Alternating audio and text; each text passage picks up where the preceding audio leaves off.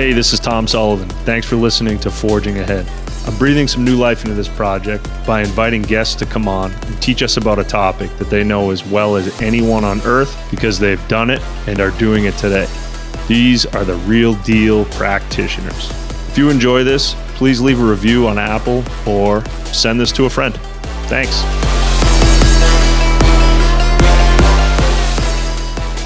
I've got my brother Jeff Sullivan on the pod this week, and just to give you some context, Jeff, to set the table here, Forging Ahead has become a teaching podcast where we invite people on to teach about a subject that they know better than anybody else on earth. And I feel like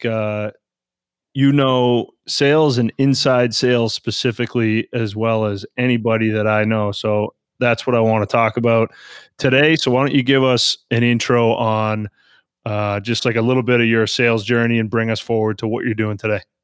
Yeah, for sure. Thanks for that, T. And so right out of college, I started working at a company called ICI, which was actually a partner of EMC. So I was selling technology solutions, very like old school inside sales, like making tons and tons of phone calls, no real CRM, like having to look everything up on your own. Then we did our stint together. And then after that, I worked for a publicly traded company called Enernoc in Boston, which has since gotten acquired by a large company overseas in Europe. From there, I took on a new role as the first inside sales rep at a company called Cybereason, which is a heavily funded startup in Boston, still around today, cybersecurity space. And then got the opportunity through some people that I met there to actually come over to a company called Drift. And Drift is where I currently work today. Been here for, actually just hit my 3-year anniversary last week. Thank you, man. Feels again, like honestly, like it's been 10 years or like, 10 months. It's very, very crazy, space and like where we're at from a company perspective. But yeah, that's kind of my selling background, all inside sales, from true like SDR, BDR work all the way to like, closing rep today, all inside. What rep were you at Drift? I was the 8th sales rep at Drift. We have about 75 reps today. Got it. Can you give us a little bit of just a primer on the different roles that exist inside of an inside sales organization? So I want to not go, I think anybody that's going to listen to this knows BDR, SDR, but if we can go light on buzzword bingo and acronyms, let's do that. So tell us a little bit about the different roles that exist in an inside sales organization. Yeah, definitely. So I think like most startups, when I was at Drift, we were, just account executives selling to anyone and selling anything. But to give you more of a background on today, since we do have a large sales organization, we have 5 or 6 different roles. So we have folks that we call chat development reps, which basically use our own product that we sell on a day-to-day basis to try to book meetings for sales reps. Then we also have an organization of SDRs that are broken up by what we call mid-market and enterprise. So basically just selling it to different company sizes. Mid-market, you're typically looking at companies that have 1,500 employees and below, while enterprise is anything greater than that. So those folks are the ones that you can think about that are like, cold calling, cold emailing, LinkedIn prospecting, basically just trying to drum up meetings for the outside sales team. And then within our actual closing reps, we have 3 different specializations. So we have a growth team, a mid-market team, and an enterprise team. And again, those are segmented by employee size. So selling it to different size companies that have different challenges and opportunities. And then about a year ago, I actually got tapped to start our first dedicated EMEA-based sales team. So I interviewed internally for the role against about 10 of my peers and was selected to start this new sales org at Drift. And basically, we had a following as well as customer base in Europe, but we didn't have anyone dedicated to actually selling into Europe. So that's basically what I've started and been working on for the last year. Is that breakdown kind of standard across similar size businesses where you have BDRs closing inside reps and then some kind of like field or enterprise presence? Exactly right. And typically it's based off of some sort of firmographic data, but the two common ones that we hear most of the time in other companies as well is like employee size or revenue. Those are typically how you break down who you're selling into. But the way that we're organized as a sales team is very standard across startups and, upstarts, as people like to call them, where you're actually out of the startup phase, but still operating as a startup. Tell us the story about the European adventure here. Yeah, for sure. So,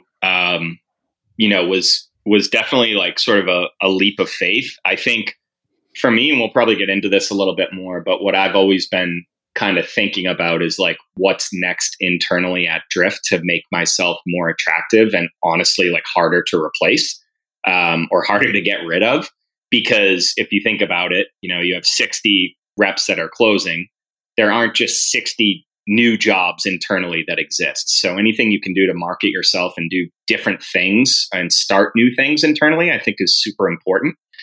So that's why I took this on, and it's pretty crazy. So when we were actually in the office, myself and one other guy on the team, we were coming into the office at 4 a.m. So we shifted our hours to 4 a.m. to 1 p.m., meaning for 70% of the day, we literally had no interaction with another soul. Working in complete darkness at your desk like that it's certainly challenging. It's pretty difficult, and it was tough to get started. But once you get in that rhythm, you obviously pick it up. I think the biggest things that were challenging about Europe is not only is the culture completely different, but the way that they buy is completely different. So at Drift, we tout ourselves as the new way that businesses buy from other businesses.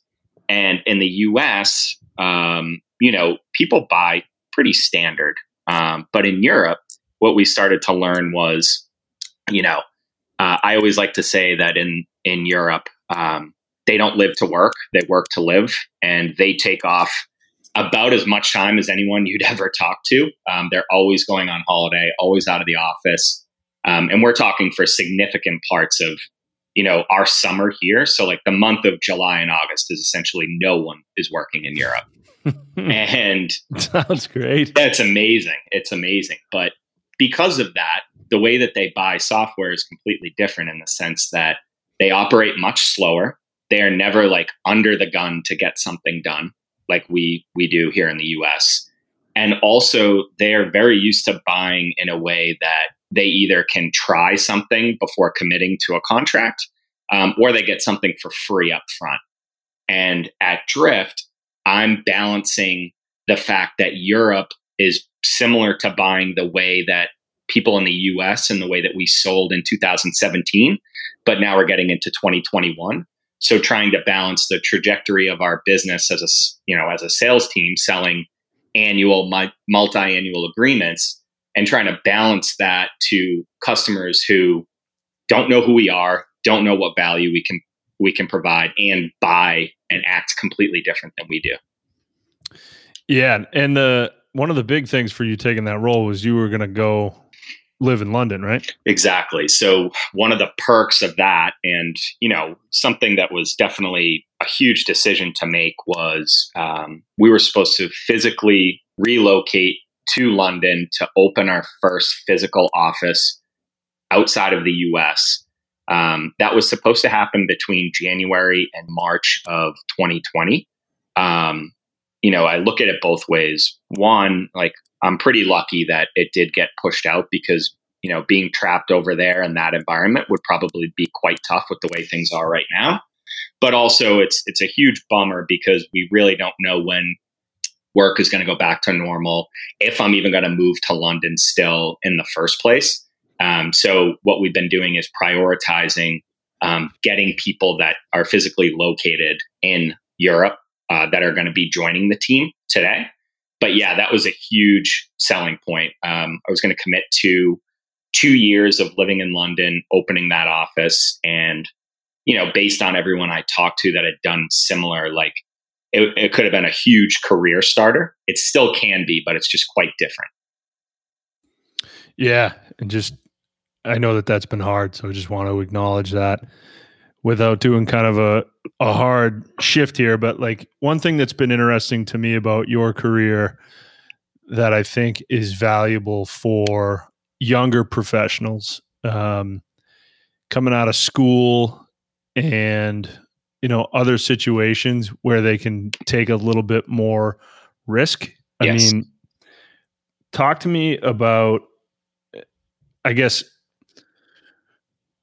candidly, like I've been in a sales-ish role, mostly just as like a misfit because I didn't know what else to do. Mm-hmm. And I think sales can be, with a decent attitude and a lot of effort, you can kind of like will your way to be quasi successful, which makes it something that, a lot of people can try at least. But talk about maybe trying to find a company that you can join as a salesperson really early and then kind of go on one of these, as my friend Henry Johnson says, like rocket ship rides. Mm-hmm.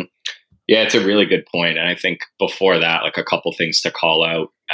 Being in sales and not really knowing if like that's what you want to do is one of the hardest places to ever be.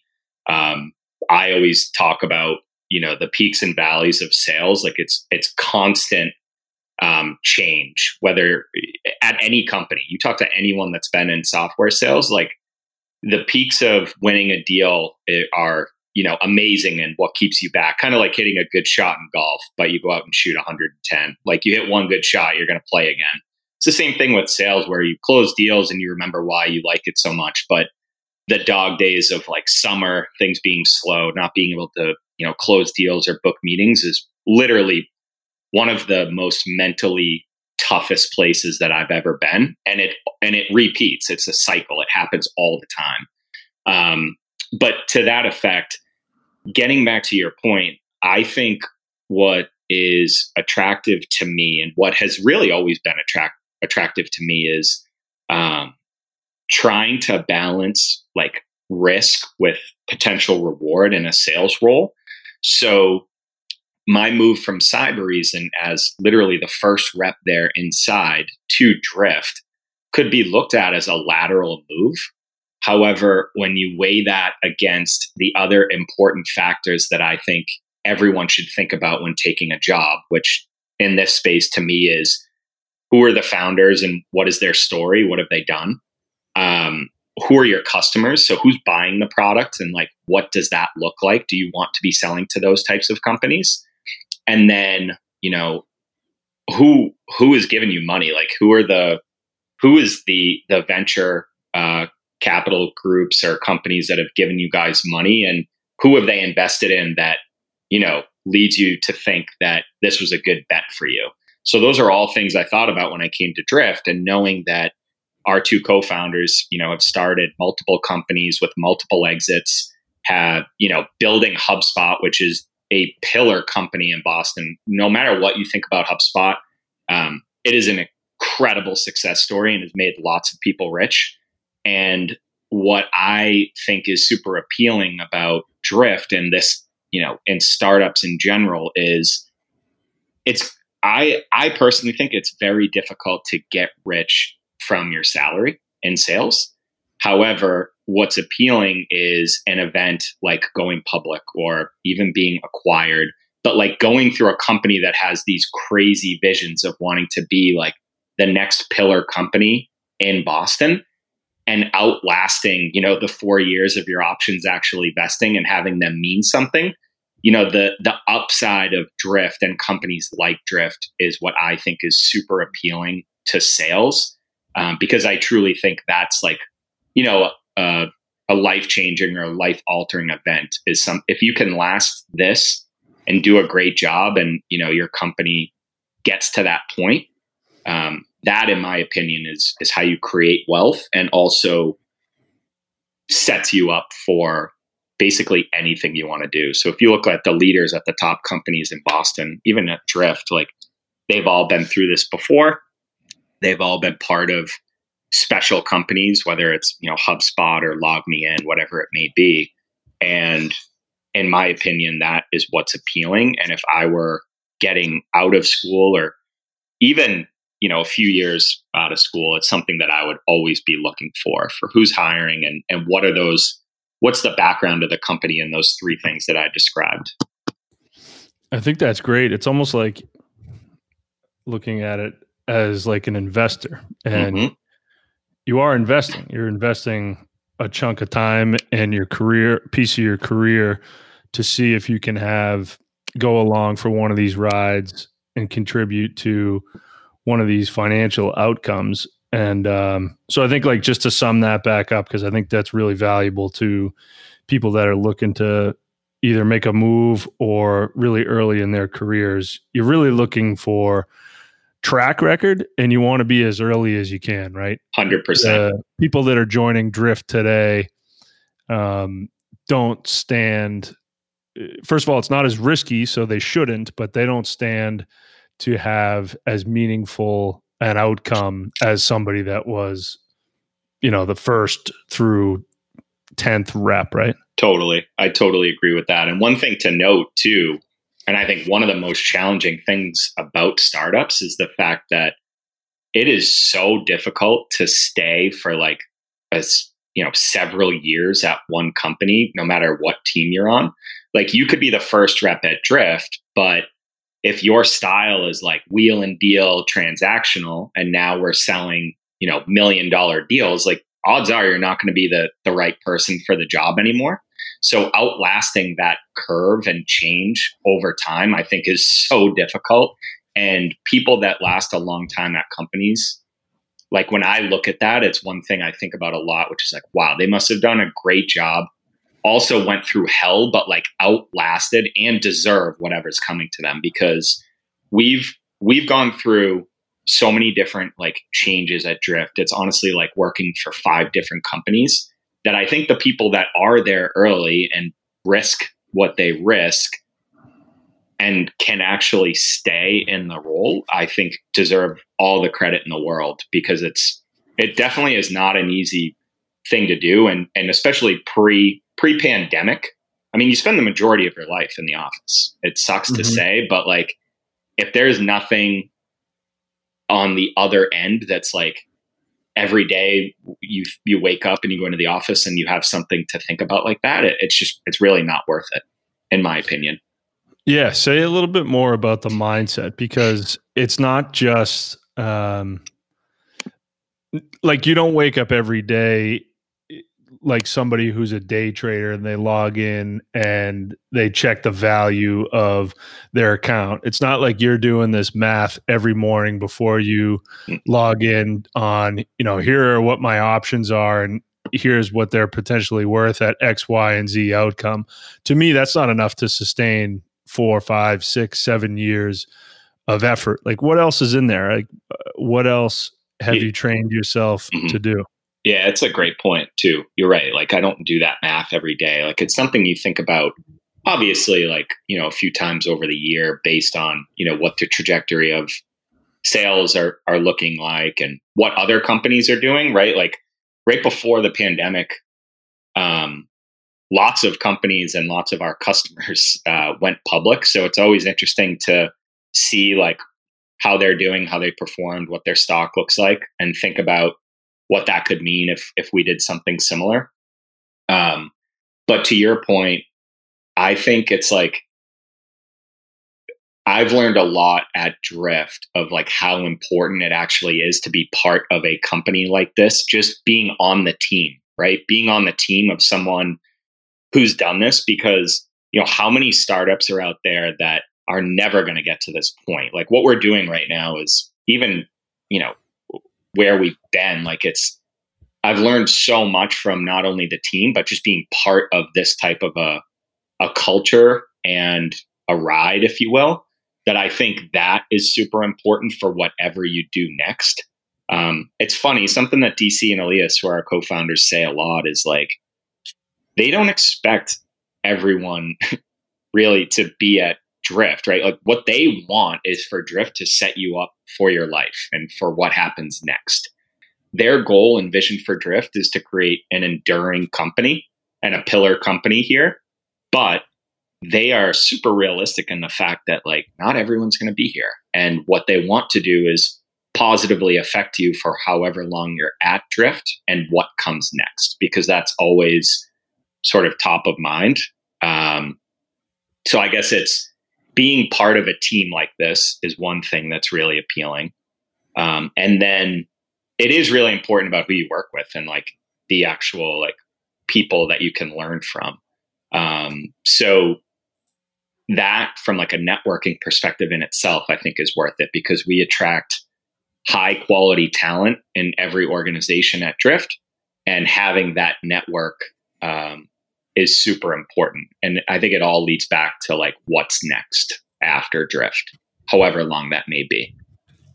Yeah, that's pretty cool to hear all that. Just to get back to like the inside sales job, and just to generalize, like coming from my seat, I'm curious to hear what you think, because I couldn't do it. I did my first job out of school. I worked at EMC and I lasted exactly 1 year. And I just, sometimes I say like, I'm just not an indoor cat. Like basically you get this slice of territory. At that time you were given like a script. You're given almost people you should call. Here's what you should say.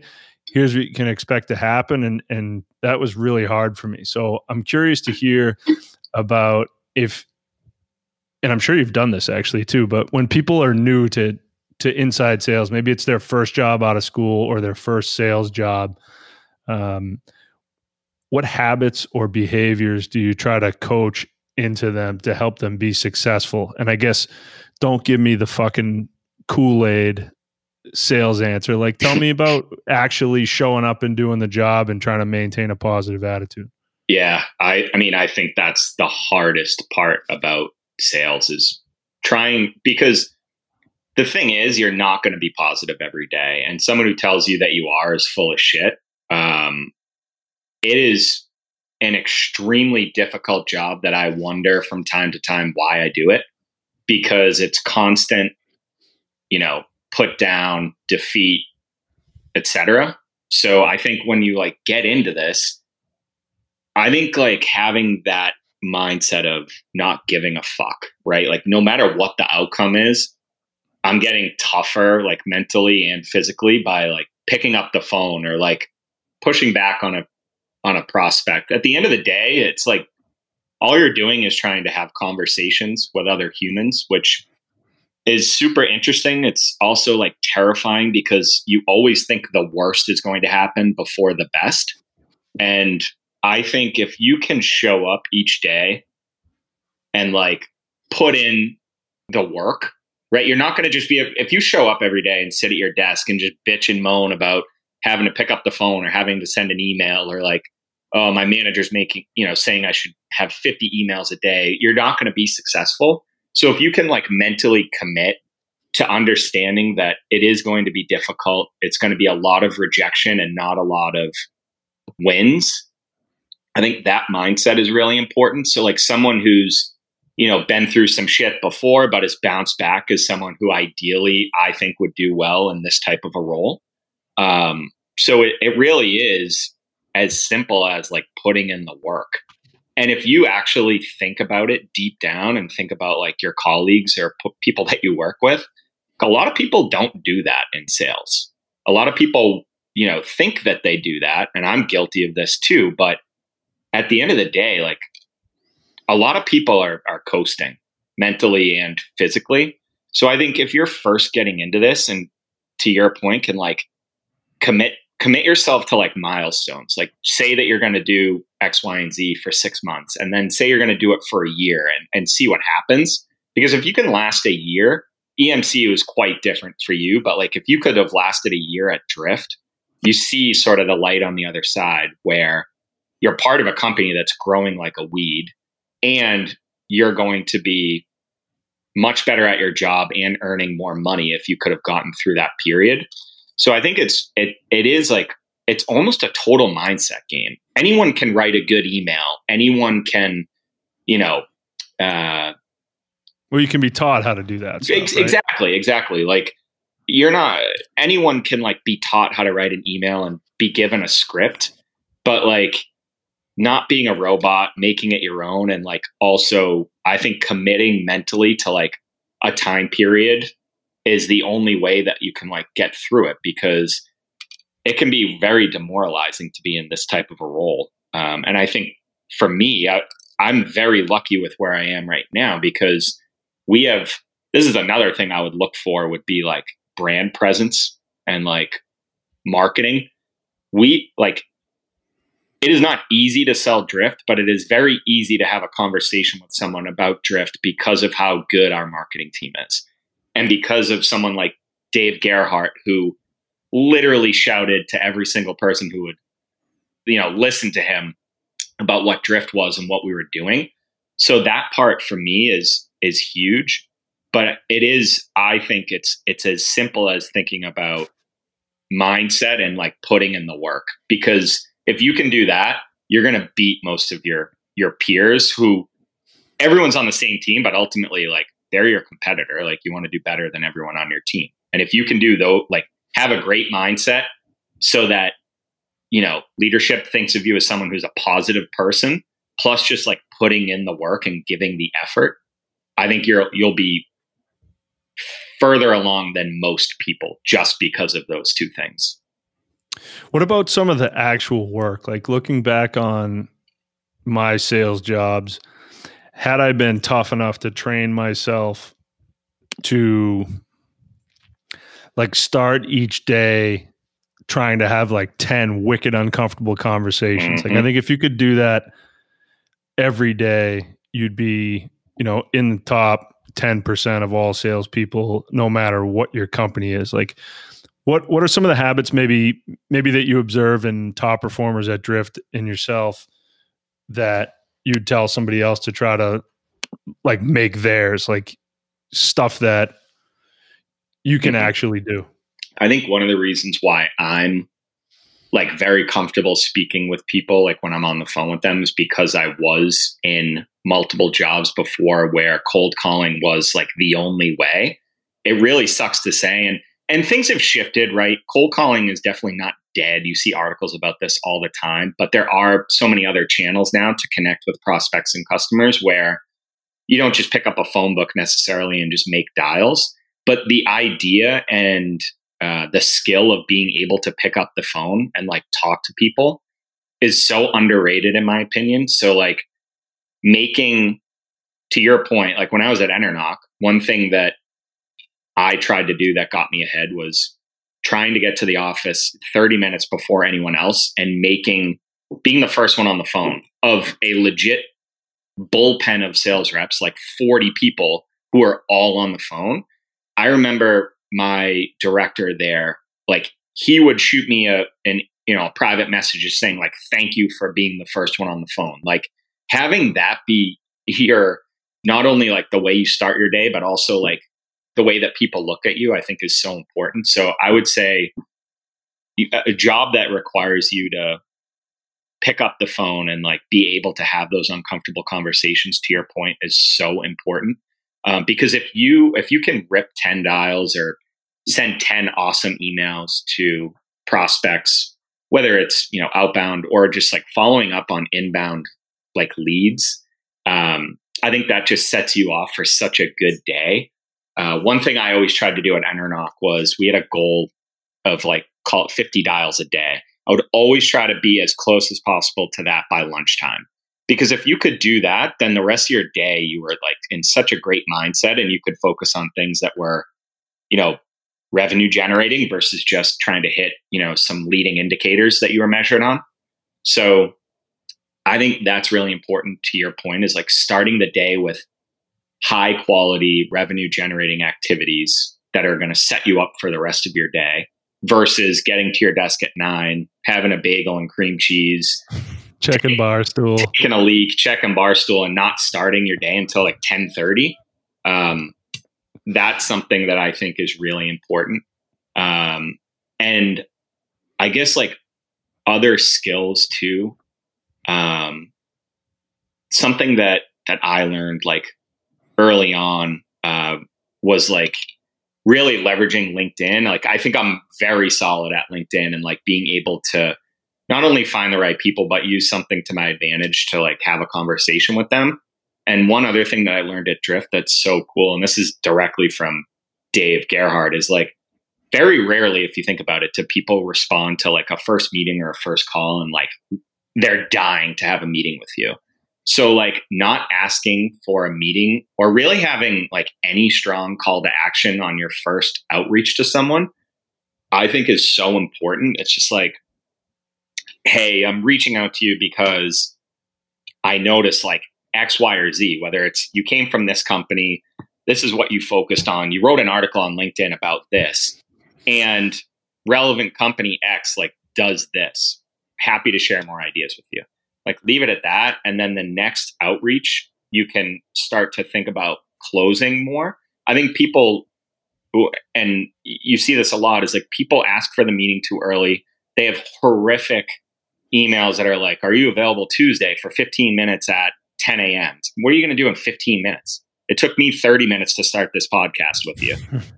So I think just like the mindset of, I think it goes back to like playing the long game, in my opinion, which is you're not going to have like super short term, like positive results. It's always going to be kind of about the journey itself. And if you can play the long game and understand that, I think you're in a better spot mentally. So that would be one thing. And then I guess another thing that, that I think about at Drift is we have like I feel like we were lucky in the sense of Drift put like, we called it the Drift 100, which was the first 100 employees that worked at Drift. I think they did such an unbelievable job of assembling that first 100 people because everyone was like so dialed in on DC and Elias's mission. And it became much more than just like a sales job. It was like, we're marching toward the same goal. And because of that, people were generally helpful because they wanted not only like you to do well, but the company. I think if you can be really helpful that way with new hires and like, don't just say like, oh, you can join any call on my calendar, but like literally sit with them and help them. Like that was one thing about Drift that I think got me off on the right foot and something I've always tried to do since I was hired. Yeah, I guess we're coming up on one, so I want to start to land the plane here. Mm-hmm. And I think we got to the real gold there. So what I heard from you that people could take away and take to work tomorrow, kind of regardless of where you are in your sales career, but especially if you're new, mm-hmm. is be the first one on the phone every day. Yeah. And I think it needs to be that. I don't think it's be the first one to send 10 emails. Like do something harder than that. Agreed. Be the first one on the phone. And be the first one on the phone. I think that's sick. And then I agree with you, and I think I stole it from DG also, is the goal of prospecting is to start conversations. Yes. It's like to generate a response. It's like, why would I agree to a 20-minute conversation? I don't know you. 100%. Give me something more than that. So I think that kind of really long prospecting game. And somebody else I interviewed that I published this week, Louis Nichols, who teaches founders how to sell. He always says like the first ask is usually way too big. Like just ask somebody for ask somebody if they're curious about something, or like have a smaller ask, because especially with some experience as a salesperson, everybody that you reach out to, you would love to close their deal 2 years from now. Right. So it's like, there's no reason to show up in a way that like turns people off. Like, you're trying to start a 2-year relationship with people where maybe you have the opportunity to sell them something. I think that's great. I don't think people can really control the first 100 thing. I love that piece. But if we were to take 2 things from this conversation, it's like, be the first one on the phone, which maybe is a little harder with COVID, right? But when your sales bullpens reopen, be the first one on the phone, and think about an ask where you're just like trying to start a conversation. Yeah. So think about like we've all seen like the breakup email. Like, that makes me vomit and like pisses me off when people send emails like that are like, oh, 1, like, you don't care. 2, it's not like, just shut up. You're trapped under something. If you're reaching out to someone, one thing I always think about here is, if I select an account that I'm going outbound after, it's because I generally think that they will become a Drift customer. It doesn't need to be tomorrow. So why would you leave a taste in someone's mouth in a space that's this small with something shitty like that, when you know that 6, 12, 18 months down the road, they could be coming back and actually needing your help at that point. So I think trying to provide as much value as possible. And to your point, that ask being too big, one thing that we always think about is the ask being something that we do. So it's like, the ask isn't for a meeting. The ask is, can I share 3 ideas or a quick video with you with how I think this could help? Like, can I do something for you? So it's like the idea of give, then take. So I think that's important. And the one thing about the first 100, you're spot on. It's tough to control, but that would go back to your question at the beginning, which is like thinking about taking risk. Because as you mentioned, like the reward of being, in the first 10 reps, like think about Salesforce, like a crazy example, obviously, but I don't know. Think about like how many people have started companies, like become VCs, like done so many things because they were early on at Salesforce. Like that's plus you get to put like early Uber, early Drift exactly. in your Twitter bio. Oh, God. Yeah, exactly. X Drift, X Babson. I love that. Well, thanks, buddy. That was fun. I know we got a late start. We're at 1:00 right now. But maybe we could do this again with a little bit more prep work, but I think there's some really great stuff in there. So yeah, man. Thanks, buddy. I love you. Of course. Love you too. Thanks for the opportunity. Really appreciate it.